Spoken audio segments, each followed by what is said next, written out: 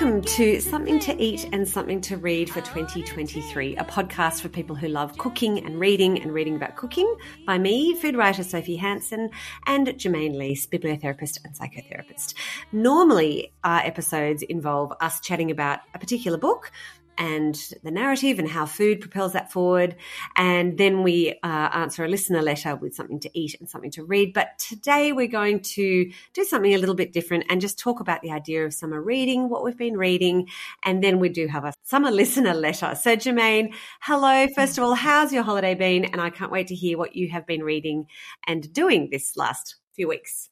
Hi, Sophie. Happy New Year. I know it's sort of gone fast, but gone slow at the same time, which is nice. So there has been reading time. Yeah, I like the idea of us having an episode that kind of tackles summer reading because it can be quite contradictory. The more you think about it, the more, we'll uncover that more in our episode. But I was thinking it is nice doing an episode that reflects on summertime after our Christmas episode, which is all about the lead up and preparation. And I hope for everyone this is also an episode that just creates a bit of stillness before we leap into the full-blown new year, back to work, school and all that stuff. Yeah, well, how was your summer break actually, before we get into the reading side? It was good. It's been fairly busy, just driving around the countryside. We had a bit of time at the beach, and then we had 4 days on a houseboat down on the Murray River, which surprised me by being one of the best holidays I think I've ever had because there was literally nothing to do but read and eat and cook and talk and connect with the family and our friends. It was a really special time. So I've actually come back feeling really ready for the year ahead, which I think is the sign of any good holiday. How about you, Jermaine? Did you get away? We are actually having a little mini break at the end of the holidays this weekend, heading away to the beach. No, otherwise we've been making the most of the city actually. We've actually gone to some plays, we've been to the opera. Wow. A bit of culture these holidays, and also time for reading. But I do find, I was just thinking when you talked about being on a houseboat, you literally can't do anything else but relax and read. And I had envisaged not doing anything much at home but reading, but it's funny, when you're at home you still get distracted by home things, don't you? There's still the need to go to Coles and get your food and all that kind of thing. I was very conscious of making it a summer reading type of holiday, and that made me think about how the term summer reading is just so widely used. I mean, it's everywhere in the newspaper, all over Instagram. It's just a term that we've always used, and I've never really thought about what it meant. But and the fact that actually everyone is going to have a completely different definition of summer reading. So what does summer reading mean for you? To me, it means daytime reading, like time to read during the day, you know, because like a lot of people in the throes of normal life, when I read, it's when you've gone to bed and you're having, you know, and then I read a page and I fall asleep. So that idea of multiple idle hours, well, not idle because you're doing something, but multiple hours in a day where you can just lie on a beach or in a chair or something and read, that's what summer reading is to me, because I don't do it that enough. And in fact, I've actually, one of my, not that I love the idea of resolutions, but one thing I want to do more this year is, I mean, I work from home, and when I make some lunch or whatever, rather than just sort of having a look through my phone, just carve out 10 minutes here, 10 minutes there to read during the day, because it does still me so much and helps me so much with my writing. So yeah, to me, summer reading is daytime reading essentially. How about you? It's interesting. So it's really not so much to do with the reading material, but to do with the time and place for you. For me, yeah, definitely, because yeah, I mean, I read what I want. Like, you know, I don't sort of save beach reads just to go to the beach. I'll read a good kind of book I can gobble up anytime. But it's more, I think it's just finding the time to sit quietly with a book and not be distracted, and like spend a good hour or two just reading at 3:00 in the afternoon. I mean, what luxury, you know, that to me, that's a holiday. But I think you might have quite a different take on summer reading. Is that right? I think I now have so many different takes on it, but it made me, the first time I really thought about it was, I think, yes, before I started working at the School of Life years ago as their bibliotherapist, I sort of thought of summer reading as the escapist pleasure reading that, I was going to say guilty pleasure, but I don't know if I ever felt guilty, but the books that you could just whiz through and page turners sort of thing. And then that first summer of working at the School of Life, I saw all these people who would come in and say they're looking for summer reads, but their summer reading was so different. There was nothing that linked their summer reading choices. So I remember I'd have someone who would say, or a bit like what you're saying about having all this time, so they would want to tackle the classics that they'd never tackled before, or someone else who really wanted to find a series they could get into and read one after the other over summer. Or I remember this elderly lady who loved travel in her earlier years and was no longer able to travel, and so she was looking for a whole lot of books set in different countries. So it was sort of an armchair travel summer. Like the mood of reading was just as different as the people I was seeing. But the only thing in common was actually kind of what you're saying, is that there was this long stretch of time that they could prioritize their reading, I guess. At that time also, I think it was about that time, I came across this great New Yorker article about how summer reading was invented. I think she's a historian, academic. Her name's Donna Harrington Luker, and she wrote this book called Books for Idle Hours. And it was fascinating because it was all about how, yet again, summer reading was this construct by publishing companies to sell more books, obviously. Also, the timing was interesting because it was the turn of the 19th century where urbanization and industrialization had happened, and people were suddenly allowed to have holiday breaks from work. And then she was saying, this is in America, ships and train made, place travel more accessible for people as well. And so the newspaper started advertising, summer activities and things you could do over the summer. And then the publishing industry jumped on that and kind of shaped this narrative around summer reading as this acceptable middle-class pleasure. In this article, she writes about an editor of a newspaper in 1888 who wrote a piece called Summer Novels, and he observed that as the temperature increases, young ladies begin to think on new gowns and pleasing fictions, both airy and frost-like, which is actually very condescending, as is fitting of the time, I guess. He believed that books published for this time of year were to be chatted about rather than read, and I thought that was really interesting, the idea of those books, like we do now, where a book suddenly, the word of mouth thing, and everyone's talking about the same book and everyone's reading the same book at the same time, and there's something very connecting. I think his suggestion was this is sort of anti-intellectual, but actually it's so much more important that books create conversation and make people want to read more.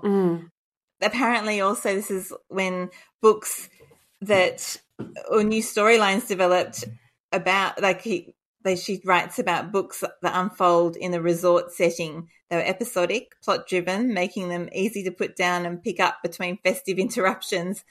They were often romances, and by the end of the novel, which would be the end of summer in the novel as well, societal rules have returned, so all the passions and everything would die down to get back to work, which I also thought was an interesting kind of subliminal way to get people back into a responsible mindset or something, which just made me realize we are so influenced by forces so outside our control. Yes. But what do you think about all that? Oh, well, I think that's fascinating, and I love this idea of the development of the idea of summer reading. And you mentioned before that idea of like a guilty pleasure, that's the kind of, this is the time of year that we indulge in those. And I think I've said this to you before, I have a real problem with the idea of, or the expression guilty pleasure. I feel like as long as you're not harming yourself or others, how is taking pleasure from something ever bad? And books particularly, I never feel guilty about reading, inverted commas, like a trashy book, or, I'm on the record for loving Julie Cooper's books and rereading them many times, and I don't feel guilty about that because they're fun, So I think, and so many of us have been in reading ruts, probably COVID-induced or whatever, and it's been hard to get out of those. And so if you come across a book that you just rip through in a day and gobble up like a box of chocolates, what on earth is there to feel guilty about that? So yeah, I'm really over this idea that we need to tick off a kind of a list of literary greats to consider ourselves good readers, and I was actually nodding along really enthusiastically. I was listening to, I know you like it too, that podcast You're Booked by Daisy Buchanan. She's the author of Insatiable, which is another really fun book. It's a bit more adult. But anyway, she was interviewing British author Sarah Manning, who's also a book reviewer, about reading resolutions for the new year. It's a great episode. I'll pop it in the show notes. But Sarah has a lot of really strong opinions about people forcing themselves to read books like War and Peace or Anna Karenina. And if that's just not her thing. And she also goes as far as to say she doesn't actually trust anyone who says they read and loved Anna Karenina, especially the farming and agriculture and industrial parts. And I have to admit, I have not read that book, but I think it's good to kind of chat about this stuff. And there shouldn't be guilt if you have or haven't read a certain book, I think. And I think the same goes with food and cooking. Definitely. Nigella, who we love, has a whole chapter in her latest book, Cook, Eat, Repeat, called Death to the Guilty Pleasure. And, she argues that guilt should play no part in pleasure. So I think, same as food, as long as you're enjoying it and it's not harming yourself or others, then go for it. That's my little rant about guilty pleasures. I listened to that episode as well, actually, and I liked when Sarah was saying she loves books that are light and frothy on the surface, but there's a lot simmering underneath. Yes. And I think, it's similar to what we were just talking about with books to be chatted about rather than read, but actually it's the themes under the light and frothy surface that create the most thinking and conversation times. And I've often prescribed books that would be seen as light and frothy, but it's just such an easy way to access some really big questions about the human condition, I think. Yeah. And if the characters are believable, which is what the pleasure is in reading those books that you whip through, isn't it? It's like watching a great rom-com movie so I like the fact you've been able to link our reading and eating together, guilty pleasures. Well, and it's so true, isn't it? Is that a way to try and control us, that, make pleasures feel guilty about those summer readings, so you stop reading at the end of summer like they wanted you to in 1888. Yeah, to get back to work maybe. Keep the cogs turning. That's right. I don't know if I've ever felt guilty. I think I have described books in the past as guilty pleasures, but when I think about actually how I felt reading them, I agree with you completely. It's just completely escapist and fun. And I think also that was never talked about in my family. Like my grandmother was a huge lover of, Jackie Collins and Judith Krantz and all those books with, the gold letter writing on the covers. She used to let me read them when I was about 14. And that was a really great way to share something with her and bond with her. I mean, I don't remember ever discussing with her like the the romance angle of the books, but just the getting swept away in the multi-generational saga type story, or a complete knight in shining armor story. And I really I devoured those books. I mean, and a bit of a coming of age, which is another interesting idea in itself, isn't it? That those romance novels, and actually I read an article written by a doctor saying that there was a concern about romance novels in the same way there is about pornography, in that they both create these completely unrealistic views of what relationships are. I had thought about that before, that, you get brought up on a romance novel and swept up in this knight in shining armor idea or whatever. But I think the difference is when you're enjoying a fantasy rather than reading it as a manual for living. I think it's helpful if you're in that mindset to know this isn't, the reason this is so enjoyable and escapist is because it's a fantasy. I think so. And I also think, I mean, like you, I in my early teens ripped through a lot of those big gold-lettered books and lots of romance, but it never made me, I don't think it gave me unrealistic expectations. I mean, I certainly never hankered after my own Rupert Campbell Black. I guess it does kind of, it sets a certain bar. It's good to have standards. But of course we know that it's fiction, and of course we know that this is a complete, it's a story. I read Flowers in the Attic, and certainly that was quite disturbing. But I think that, it's completely different, I think, to the porn industry, I hope. Anyway, that's a whole other thing to unpack. Well, yes, it's a whole other way of thinking about, well, you can't even say romance, but I guess it's still that idea of these are not manuals for how to live. No. But yes, Flowers in the Attic, again, I ripped through that as well. I mean, I think that helped foster a huge love of reading because you could just get so taken. And that was a book that went round the school year group and every girl was reading it and talking about it and trying not to let their mothers know they were reading it. And there's, again, a connecting factor in reading those books that they were most enjoyed because they were giggled about and shocked. And actually, when my grandmother died, I was 16, and I asked my grandfather if I could take her books, and I still have them on my bookshelf in my bedroom. So, like 2 shelves worth of all that gold letter writing with all those bent back spines, because they're like 800 pages long or something. I've never reread them, but just seeing those spines every day when I go to bed, I think of her. Like, it's almost like a photo album. So, yes, I definitely don't believe there's anything trashy about any novel, depending on what you relate them to. Yes.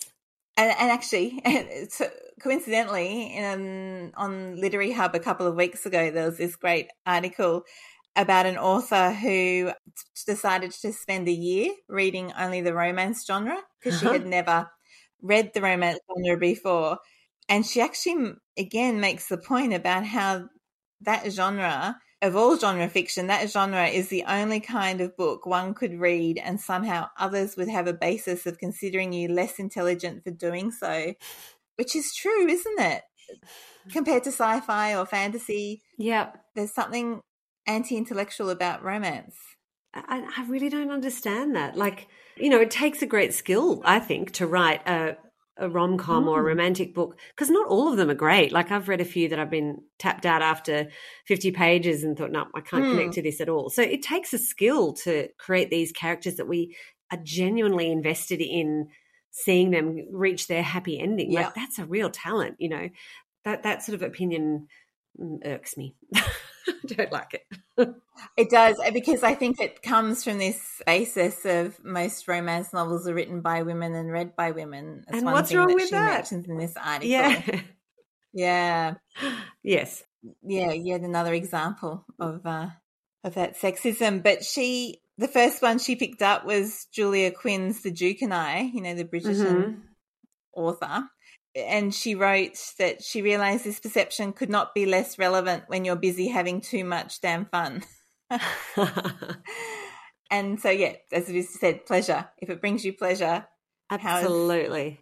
How's that a bad thing? Yeah, yeah. And because she spent this year reading all these different romance novels from that genre, and she said they were so different, and the themes were so different, and the people were so different, and the cultural context was so different, that the only thing that the golden rule of romance novels are that they all have a happy ending. And actually there can be times when that's incredibly therapeutic, and that's just, if we go into those books knowing there's going to be a happy ending, that can be a very safe and comforting place to be.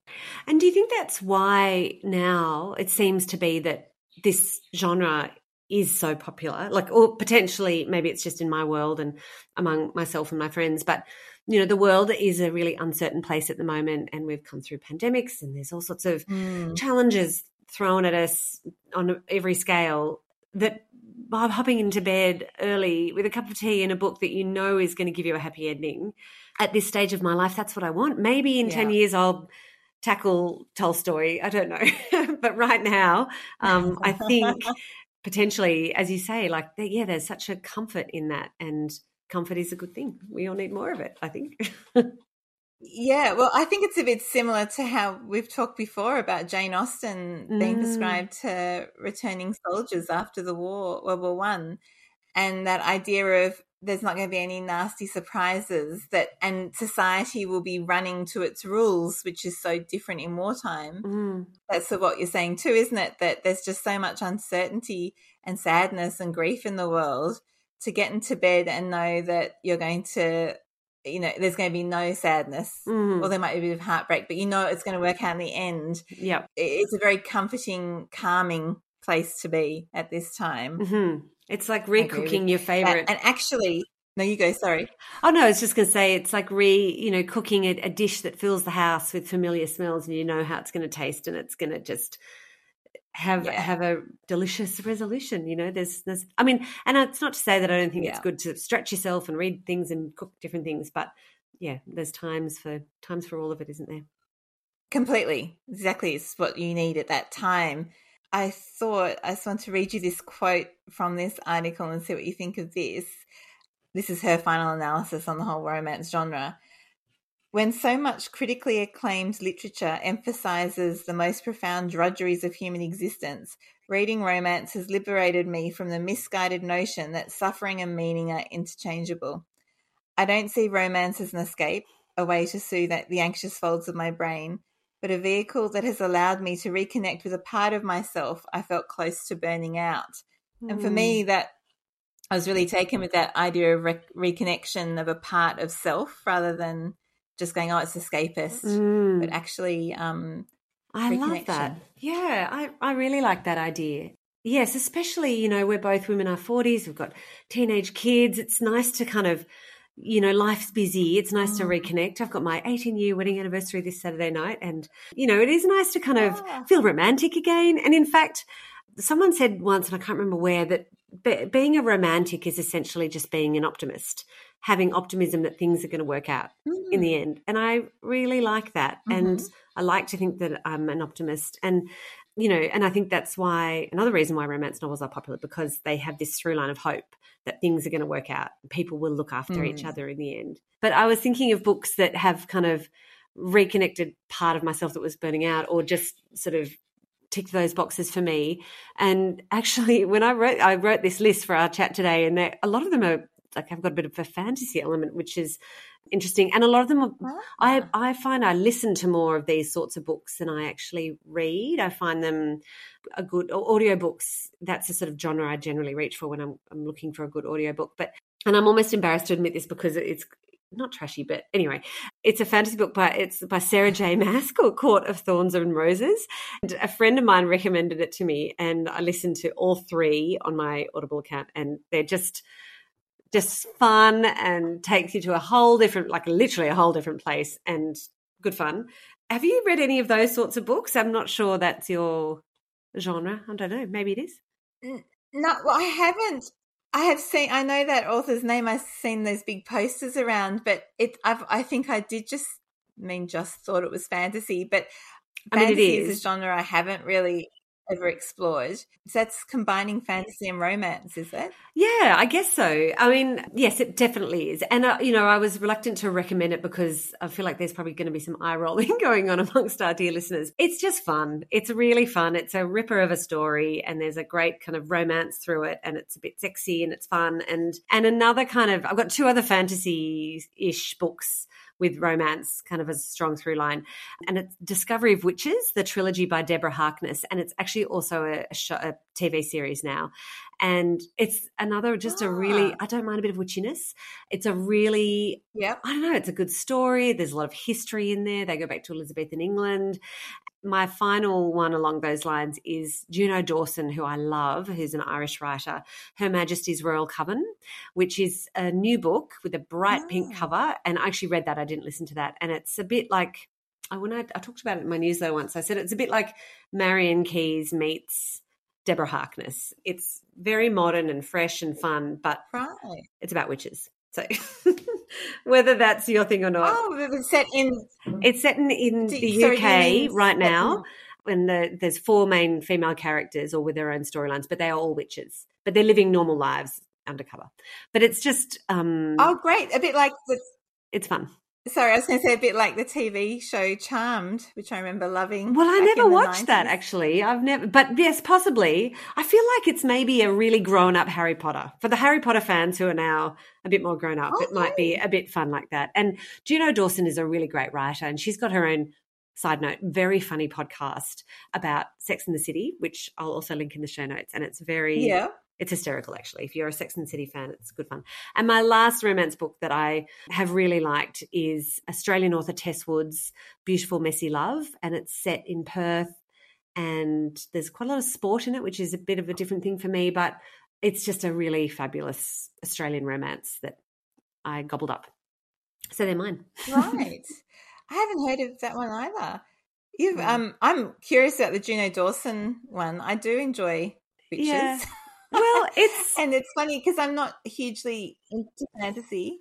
Yeah, I think you'd like it. I'm drawn to, and it's actually the good news as well is it's the first of a trilogy, and the other two are incoming. They're not out yet, but you can't miss the cover.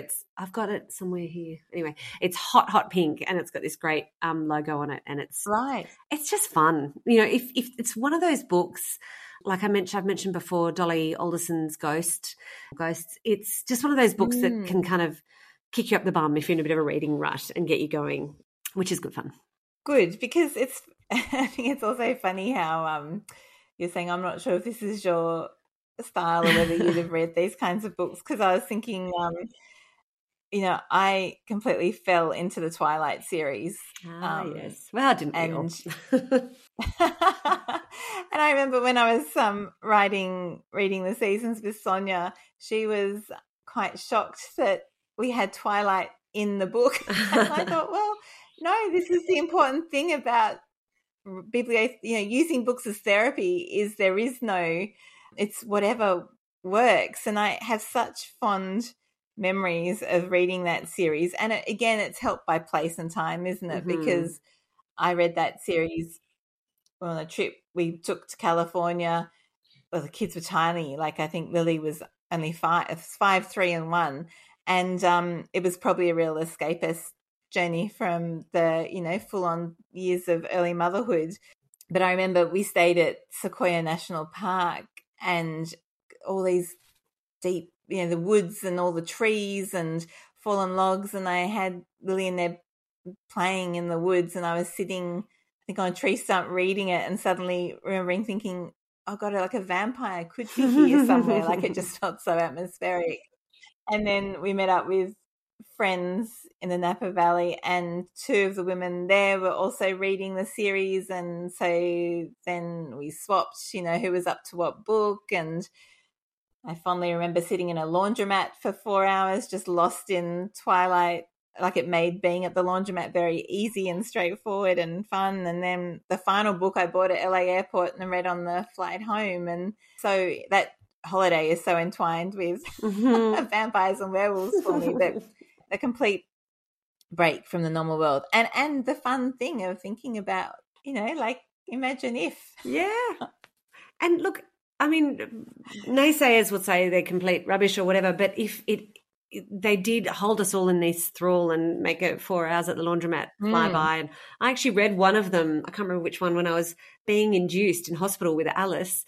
And, I was, I think, in the early stages of labour, and I was just reading this book, and it really took me somewhere quite different. And I'm like, well, yeah, that's a skill, no matter what you think about, what's the name of it? Stephanie Wood? What's the name of the author of Twilight? It's Maya. Stephanie Meyer. The fact that she could make the early stages of labour and the discomfort of being induced kind of fade into the background, amazing. That's a talent. I'm definitely going to read Her Majesty's Royal Coven next, I think. I'd be interested to see what you think about it. I think. Yeah.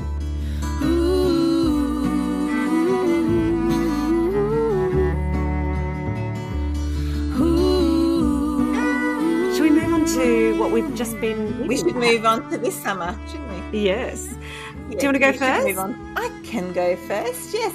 This summer reading, the shape of this summer reading has been a bit different because I found I had stockpiled books from like October that I'd been desperate to read, but had been way too busy with work and study. So they were books that, like you say as well, I will read a book at any time of the year that I feel like reading. I don't usually save it as, oh, this is a summer read, but it just so happened I had this pile that I knew I wouldn't be able to get to or enjoy until summer. A consistent shape was Patricia Cornwell's latest Kay Scarpetta novel, Livid. And I just heard this on the podcast recently about Agatha Christie being very famously always associated with Christmas time in England and often read then. And apparently it was because her publishers decided you could publish a book each Christmas for people to read at Christmas time. And Patricia Cornwell's publishers have obviously done the same thing. And it seems that she has a new book published towards the end of each year. And about 10 years ago, my father-in-law cottoned on to my loving Patricia Cornwell. And so every Christmas I get the next Patricia Cornwell from him and my mother-in-law. Nice. Yeah, which is lovely, actually. It's even, and it's still anticipating, it's fun to anticipate knowing I will be able to get that. And so Livid is the 26th book of the Kay Scarpetta series. And, and so for anyone who hasn't ever read them, I don't think you've read Patricia I haven't Cornwell before. No, I should, but not yet. I mean, no, there's no should. Yes, true. But she's, all those books revolve around Kay Scarpetta, who's a chief medical examiner. And then she's married to Benton, who's an FBI profiler. She works closely with an ex-policeman, Pete Marino, and she has this genius niece who's this IT expert and now works in Secret Service called Lucy. So every book has those characters in it. And I think it's the familiarity of knowing what you're going to get, which is so comforting at that time of year. And I actually heard Patricia interviewed recently on a podcast, which I'll find and put in the show notes, but she was saying that she has no idea how old Kay Scarpetta is, which it made me laugh because I realised that I just always see her in her early 50s, but she's been in her early 50s for 26 years now. Like, no one ages.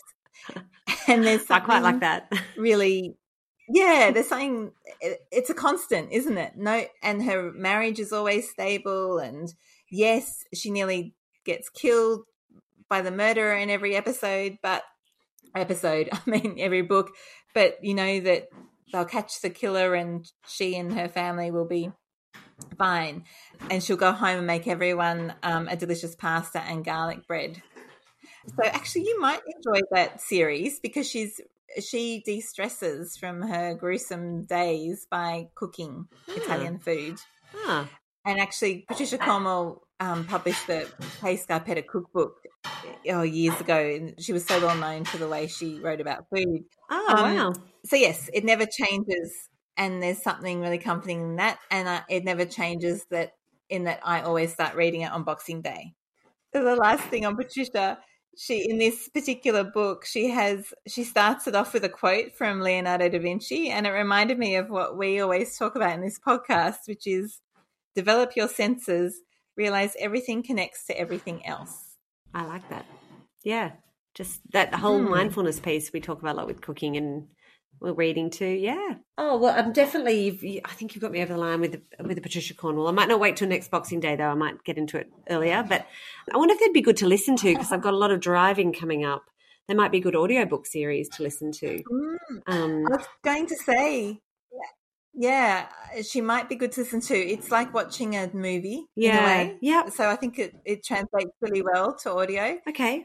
And you don't need to start at the very beginning. Okay. I mean, every book could be seen as standalone. It's just that you get more of a character development. Sure. But you could pick it up from wherever you want to. Okay. Oh, well, I'll check that out. So the book that I have read that has had, the biggest shape on me this month is another book that is all over my Instagram. I was given it for Christmas. Catherine Newman's We All Want Impossible Things with that fabulous yellow cover. And there's a piece of cake on it. You haven't read that yet, have you, Jermaine? Yeah, no, because I remember also after Christmas you sent a picture of it to me saying this looks really good. And I fell into the trap of knowing that it's about two friends in their 40s and one of them is dying, and I thought, I don't think I want to read about death. But I think you're about to tell me that it's not sad. I mean, it is. It's definitely a weepathon. Like I wept and wept. you know, in theory, it should be a massive downer because it's essentially set in a hospice, and it's a story of Eddie and Ash, these two friends, and one of them is dying. But actually, it really is a very beautiful celebration of friendship and living and the power of food and cooking for each other to, you know, part the clouds and make you feel together. I have described it as a modern beaches, but with cake, and that kind of drew me right in because I love cake and I did love beaches. And it definitely makes you feel like laughing and weeping in equal measure, but it's just, I mean, it's all over my Instagram account. Everyone's talking about it, and for good reason. It's a really good, beautifully written, sharp, funny, sad book that I definitely recommend. I loved it, and I read it quite quickly. And I felt all the feelings, you know, like books don't often actually make me weep. It takes a lot to get that happening, but it was really, really good. I loved it. And I would definitely recommend that. The other summer book I've been reading a lot, just finished this morning actually, is Tom Eagle, who's a British chef, a book called Summer Lease, and it's all about cooking without heat. So it looks like a novel, it reads like a novel. There are no pictures, there's a few recipes. It's really interesting to me, this idea of, he really goes into the history of salting and curing and brining our foods. And I'm writing a cookbook at the moment about the summer chapter about portable food for parties. And so I'm really interested in foods that won't kill us if they're left in the sun for a little bit. So if you really like that kind of food writing that takes a whole chapter to discuss one recipe and they really dig into the history of a particular process or ingredient, right. He writes beautifully. I highly recommend it. And I always also find when, you know, reading a whole chunk of books over summer that there's always a surprise read that sort of stands out that I didn't plan to read or I particularly fell in love with. And that for me this year was a book called Tomorrow and Tomorrow and Tomorrow by Gabrielle Zevin. I don't know if you've heard of that. I saw you posted it on your Instagram. It's a great cover. Looks like a very cool book. It is a bit of a psychedelic cover. Yeah, right. It's a book I bought for Louis to try and get him off gaming and into reading again because, you know, it's about these two friends who are gamers and they come up with this, you know, amazingly successful video game. Anyway, it didn't work for my 14-year-old. Well, as in, I don't think he's actually opened the cover. I had also heard a lot of stuff around this book, and I think I'd read a review that said you don't need to be into gaming to enjoy it. And I just picked it up and thought, I'm going to see what this is all about. And I read it within not in 2 sittings, but like a couple of days. Like I really zoomed through it. It's about these two friends. They first meet in hospital. Sadie's visiting her sister who's very sick, and Sam is in hospital with a seriously damaged foot after a horrific car accident. And they become friends by playing Nintendo together. In the 80s, this is. And then it moves into when they're in their 20s, and she develops games. He's an artist and he does. So they come together and partner and make these amazing worlds. But it's actually a really fascinating look at friendship and creativity and partnerships in different ways, and also what happens when you can control a make-believe world and how that's really different in the real world, and how you can connect through the make-believe and how you can disconnect in the real world. And it made me smile as well, because in that couple of episodes ago I complained that there aren't enough books written about friendship, or interesting enough books written about friendship. I sort of felt that fate had delivered me an answer to, you know, a great story about friendship. Okay. The trials and tribulations of friendship, the celebration as well as the ruptures. Oh, great. What about you? Well, I'm interested in that because I don't know anything about the world of gaming, and maybe it's probably a good thing to sort of understand, if not involve yourself in, if gaming's not your thing. But so my surprise read was a funny book called Isaac and the Egg that Mum gave me for Christmas. And I have to admit, it took me a little while to get into the world of Isaac and his little ET-like grief companion egg. But it was really, really actually quite beautiful. And another story about grief. So 3 of the books I read this month have had grief as a bit of a central theme, which is an interesting way to start the year, but it's just how it worked out. So it's essentially about this man, Isaac, who has lost his wife in a car accident, and he is just in the throes of deepest, darkest grief. And he comes across this creature. It's really hard to explain, who's like an alien. It's this 2 foot tall, white, oval, egg-shaped, with a lemon for a face and feather boas for arms. I'm not sure whether actually Egg, who Isaac imaginatively calls this creature Egg because he looks like an egg, I'm not sure if Egg is even real or a figure of his imagination. Isaac's late wife was an illustrator, and whether or not he just sort of conjured this up to help him process what he's going through. But I really loved how our protagonist, Isaac, he learns to care for himself and Egg, even if it's just through cooking baked beans for himself and watching old movies every night. It's really interesting. And as I said, it took me a while to get into, but the typography is really interesting. It's quite playful, and it's just a really sweet, playful, funny, but sad book.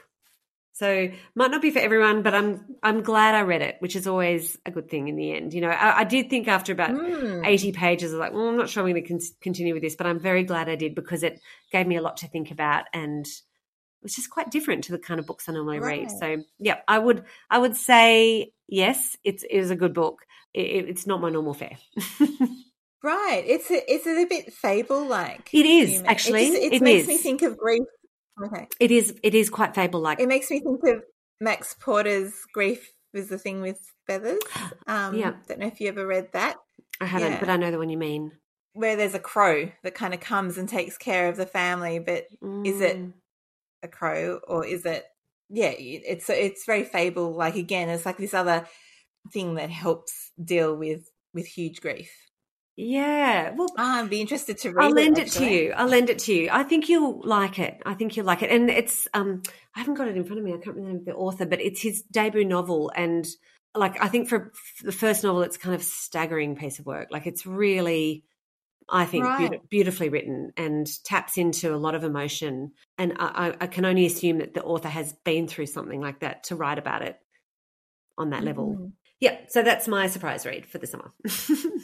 Yeah, it's interesting, isn't it? Both our surprises have both been genres or topics that we wouldn't usually choose to read about or think about picking up. Yeah, no romances for me this summer, unfortunately. That can be my next one. Enough of grief for the moment, thank you. I know it's very unlike our Christmas episode where all your books are on the upward, optimistic swing.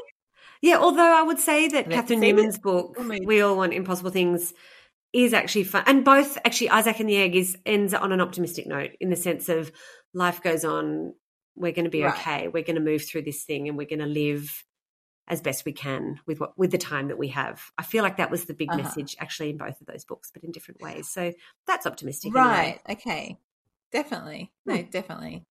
And disappointment reads, I really want to know what you think about this. Yeah. Yeah, no, I was going to say, going from optimism to disappointment. Well, I thought, if we have a surprise great read, we can't not have a book that didn't quite hit the spot for us at this time of year, I was thinking.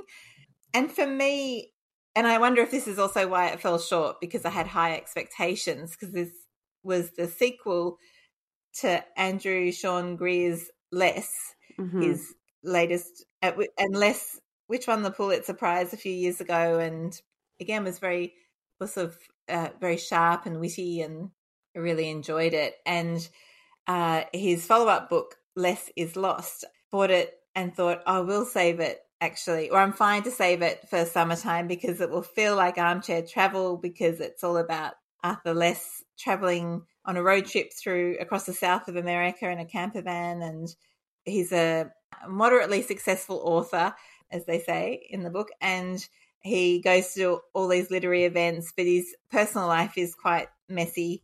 And in this book, Less is Lost, his ex-boyfriend has died, and that's when he decides that he's going to, there's other reasons why he has to take this tour, because he needs money, but he also likes to run away and numb himself from any kind of problems in his life or grief. And the book's narrated by his current partner, Freddie. I just didn't feel that I got to know Arthur. I guess I didn't feel I got to know Arthur any more than I did in the first book. Like in any, there's always good parts of books too, and I just wanted to share this quote that I just thought was so insightful. And so, so Freddie narrates the whole story, and he's recalling when he first met Arthur's old lover, Robert, who just died. And he says, writes, when the party was over and I was cleaning up with Les and swooning with sugared gin and champagne, he asked me what I thought of Robert. I was too young to know what I thought of Robert. I only knew what I thought of myself, which was that I felt conquered. We argued and he broke a glass and wept over it, and I stood there holding my own cocktail of triumph and shame. And I love that insight into human nature, and that reminder that, when we can really take a dislike to someone, it could have everything to do with where we're at and ourselves, and not much to do with the other person.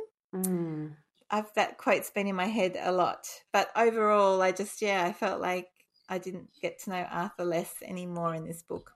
I do love that sentiment, and that what you picked out of that is that, when the way we feel about people often, as you say, is informed by how we're feeling about ourselves. And I'm often saying that to my kids, if anyone's not kind to them at school or whatever, it's saying more about what's going on with them than you. And I had not a very nice direct message on my Instagram the other day about my appearance, and it really upset me. And my daughter actually said, Mum, says more about what she's thinking about herself. And I was like, yes, you're right. Thank you for reminding me of that, So it's just a good thing. We should all remember that all the time. So thank you for that little reminder. But I'm actually halfway through Les Is Lost myself, and I didn't read the first one. I never read Les, but I was on this houseboat and it was there, and my friend had it, and I started reading it, and so I'm actually enjoying it, but I have nothing to compare it to. Like, and as a standalone book, I mean, I don't think I've lost too much by not having read the first one.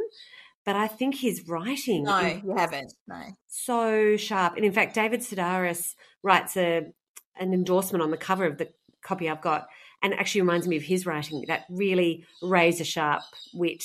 I'm enjoying. So as I said, though, I'm only halfway through. It's not exactly a disappointment, but Seeing Other People, which is a book that you recommended to me by Dinah Reid, which I've read, and I really liked it. I really did enjoy it, and I think she's a great writer, and I loved that it was set in a part of Sydney where I spent my 20s mostly, or a lot of my 20s. That's sort of eastern suburbs of Sydney, around those beaches. Clovelly Beach, where they go to, I used to go to quite a lot. I loved that it was set in January and summer, which was when I read it. But I didn't love all the characters. Like, I found it hard to really latch on to either sister or and really empathize with them. I mean, I wanted them all to have a happy ending, no doubt about that. But I didn't love them. There was something about, I don't know. But what it got me thinking about was that with books, if I don't really latch onto a character and want to propel them forward to the happy ending, I find I don't enjoy it as much as whether I've got a character who I'm really rooting for. But it's different with TV. And in fact, that's the problem I had with Jonathan Franzen's Crossroads. Have you read that, Jermaine? That was my last summer read. No, I haven't read Crossroads. I mean, it's an amazing work and he's an amazing writer, etc. But I didn't really love any of the characters that much. So I've found it more of a slog. But with TV, it's not such a problem for me. Like Succession, which is one of my favourite shows of all time, they're all dreadful characters, yet I love it. And White Lotus series 2, which I've just been watching. Again, not great people, but completely watchable. So I wanted to know what your thoughts about that is. Do you need to be enamoured with at least one of the characters in a book to really enjoy it, or it doesn't worry you so much? There's a whole thing about unlikable characters. They need to have something in them that creates some form of compassion or some form of insight in you to be able to see they're flawed, but I still care what happens to them. If the writer doesn't manage to convey something that some compassion in the reader, I agree, like it's really hard to care enough. And I wonder, because I agree, with Succession, I love Succession as well. And at first I hated it because I hated all the characters. Acting and the writing is so good that no matter how awful they are, they're human, and you start being shown their vulnerabilities and kind of get more context around how they've become the way they are, then the compassion flows, and you can still not like them or like what they're doing, but that understanding makes you want to care for whether they can change. I had lunch with a friend a couple of weeks ago, and she's also was reading Seeing Other People after I'd recommended it.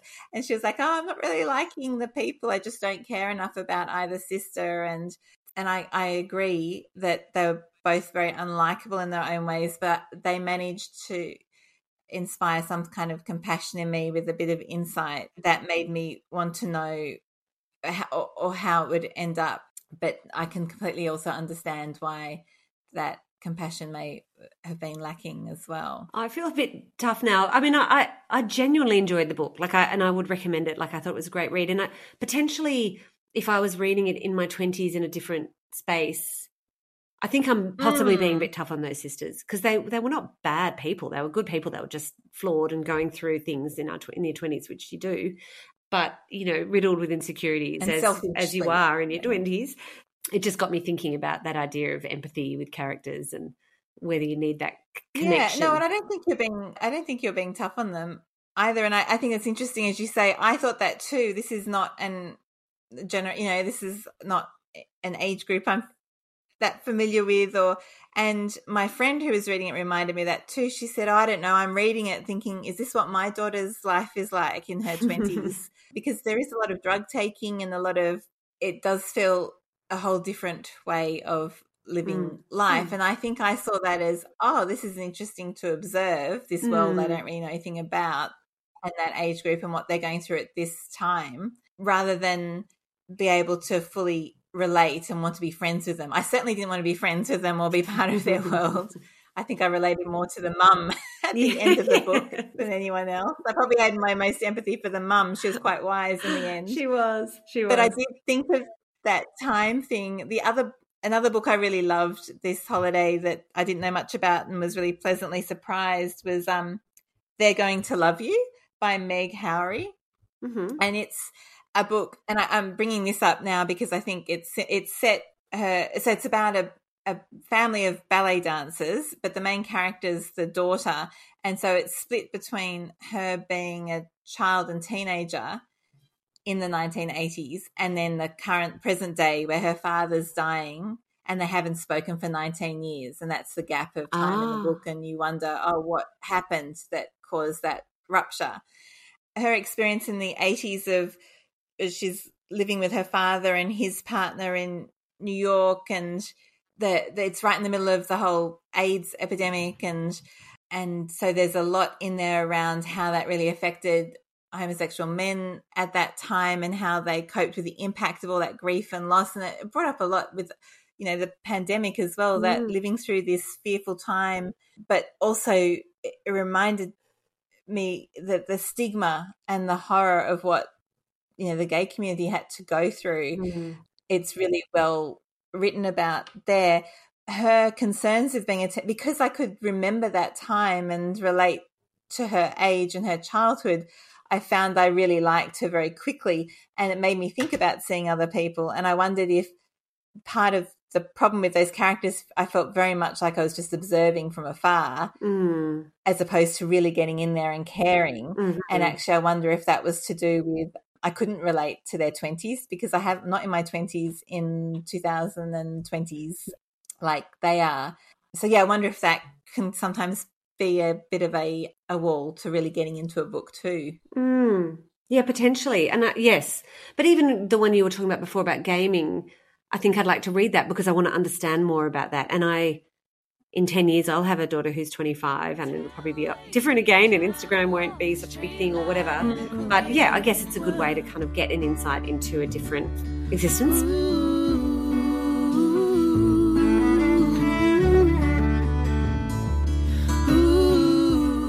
I think maybe we should move on to our letter now, so we don't hold everyone up for too long. But shall I read it and then you can kick off with your prescription? Sounds good. Hi, Jermaine and Sophie. I meant to send this email weeks ago, but it sat in my draft box. I wasn't quite sure what I needed. I realise this is now very last minute, but if there is a book/recipe recommendation for when someone is in knots and worried about making the right decision, I'd really appreciate it. My son is due to start a new high school next year, or this year now, and I'm beside myself with worry. I normally turn to Rosamund Pilcher to soothe the nerves, but if there is anything you could recommend, I'd really appreciate it. Thank you all for the joy you have provided your listeners this year. I'm a high school teacher librarian and consider myself pretty knowledgeable on all things books, but you always provide such interesting and thought-provoking reads. Thank you. Well, thank you. This means a lot to me, this letter as well, which we'll get into. But I'd love to hear your prescription first, Germaine. All New Years bring their own new starts, don't they? But and maybe that's why summer can sometimes feel so tiring. I always think, you're recovering from the year that was, and then suddenly you have to get prepared for all these changes. And I think when you've got children, each new year, you can't avoid the change because they're going into a whole new year of school. They're kind of progressing right in front of your face, aren't they? And then the choice of those huge transitions of starting high school and the choice of school, and it is overwhelming. I think it is really hard to, and wanting to kind of have a crystal ball where you've made like the right decision, and which of course is impossible. And I think the only way you can handle that is by realizing that you've made the best decision you could with all the information you have at that time. And if that information changes, then you respond to those changes at that time. But for now, this is the decision that makes the most sense, maybe. But thinking back to that crystal ball idea made me think that of my book prescription, where it would be lovely to know all the different paths and actually how they'd work out, and then be able to choose the right one, which we can't do in real life, but we can do in a book. And so I've chosen a novel called Versions of Us. It's by Laura Barnett. It's a book that's broken into 3 parts, and on the surface, it could be seen as 3 different stories about this couple, Eva and Jim. And in each story, there's a slightly altered way that they've in how they've met, and that beginning has set them on completely different paths throughout the novel. And then it looks at this idea of chance and destiny, and how society's attitudes and culture will always play a part in our choices. But it looks beyond this being a romance, and also looks at how partners can influence us, and circumstances in our careers can influence us. And I think for me, when I read it, my biggest surprise was realizing that the path I thought was the best path perhaps didn't turn out to be the best path. It just sort of made me feel a bit more okay with uncertainty at the start of big changes that you don't necessarily know where it will lead. And I hope that offers a bit of solace for our letter writer as she embarks on this big change. Oh, I love that. I think I need to read that book as well. It sounds great. The Versions of Us. Okay, I'm going to read that one. So, yes, to our letter writer, I empathise. My daughter is starting a new school in weeks now as well. I mean, she's going 4 hours away. She's boarding, and I am in knots as well with worry and something like grief that she's going to be so far away and potentially might never come back full time under our roof, because then she'll be off and studying or traveling or working, whatever.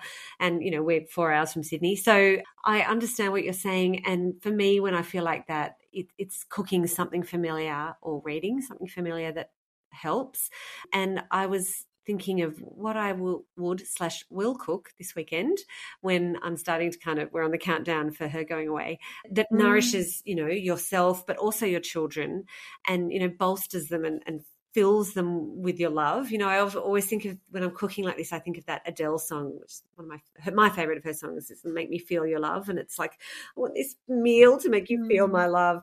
So something that's comforting to cook, that also importantly to me makes the house smell that way, that's sort of a memory. Smell is such a memory, a familiar and delicious sense that everyone's going to love. So for me, it has to be a roast chicken, a classic roast chicken, smothered in, like I do it with a tarragon and lemon butter.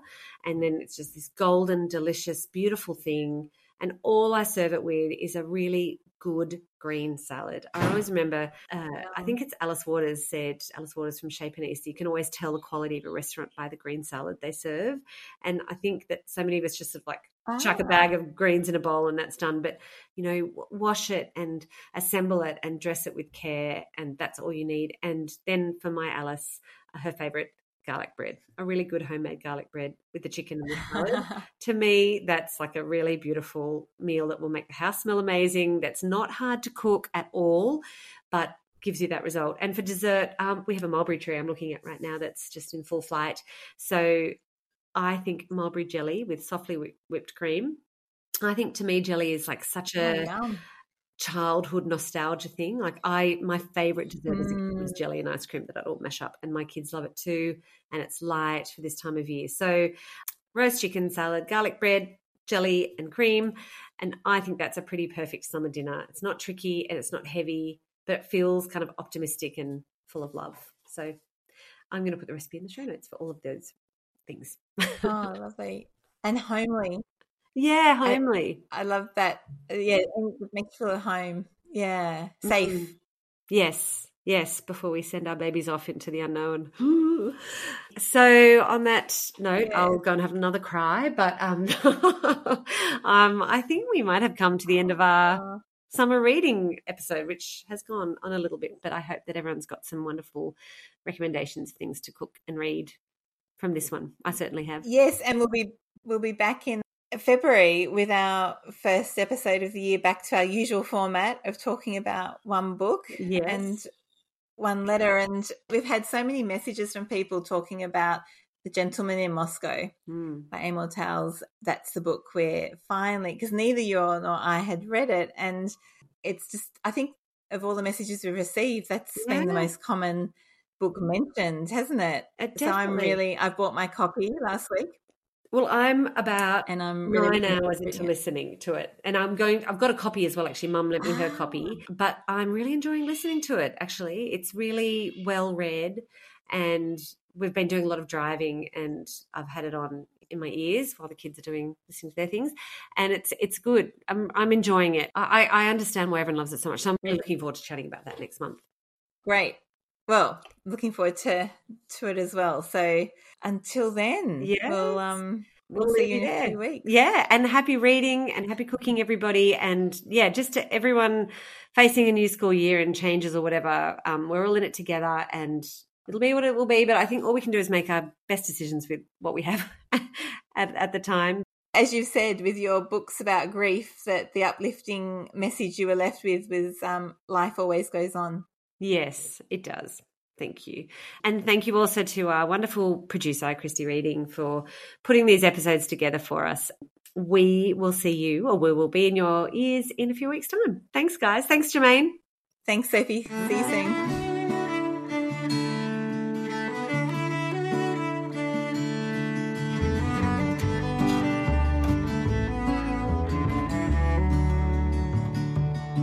Sometimes I get to thinking I ought to take up drinking just to drown out all these memories. Maybe I could down a whiskey bottle and head out on the highway just to see if it'll bring some peace. But I ain't a drinking girl, I'm just a small town woman trying to find my way in a lonesome world. And I ain't a whiskey girl, I'm just a small town woman trying to walk a straight line in a crooked world.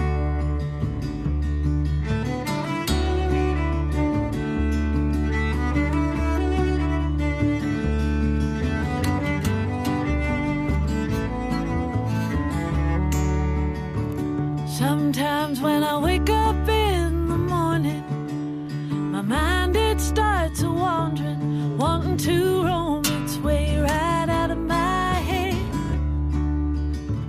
And I get to thinking about that man, I wonder if he's headed south again, or maybe I'll follow where that booted baby led. But I ain't a wandering girl, I'm just a small town woman trying to find my way in a lonesome world. And I ain't a southbound girl, I'm just a small town lady trying to walk a straight line in a crooked world. Ooh.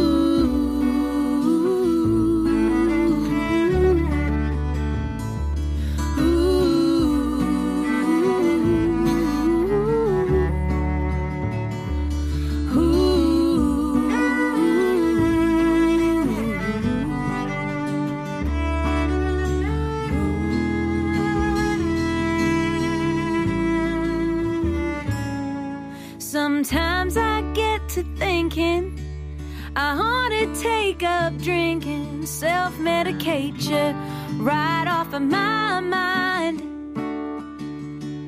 Or maybe I could take some morphine. God knows it's pain relief I need. It works better than waiting for some holy sign. But I ain't a medicating girl. I'm just a small town woman trying to find my way in a lonesome world.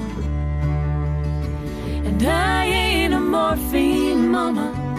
I'm just a small town lady trying to walk a straight line in a crooked world. I'm just a small town woman trying to walk a straight line in a crooked world.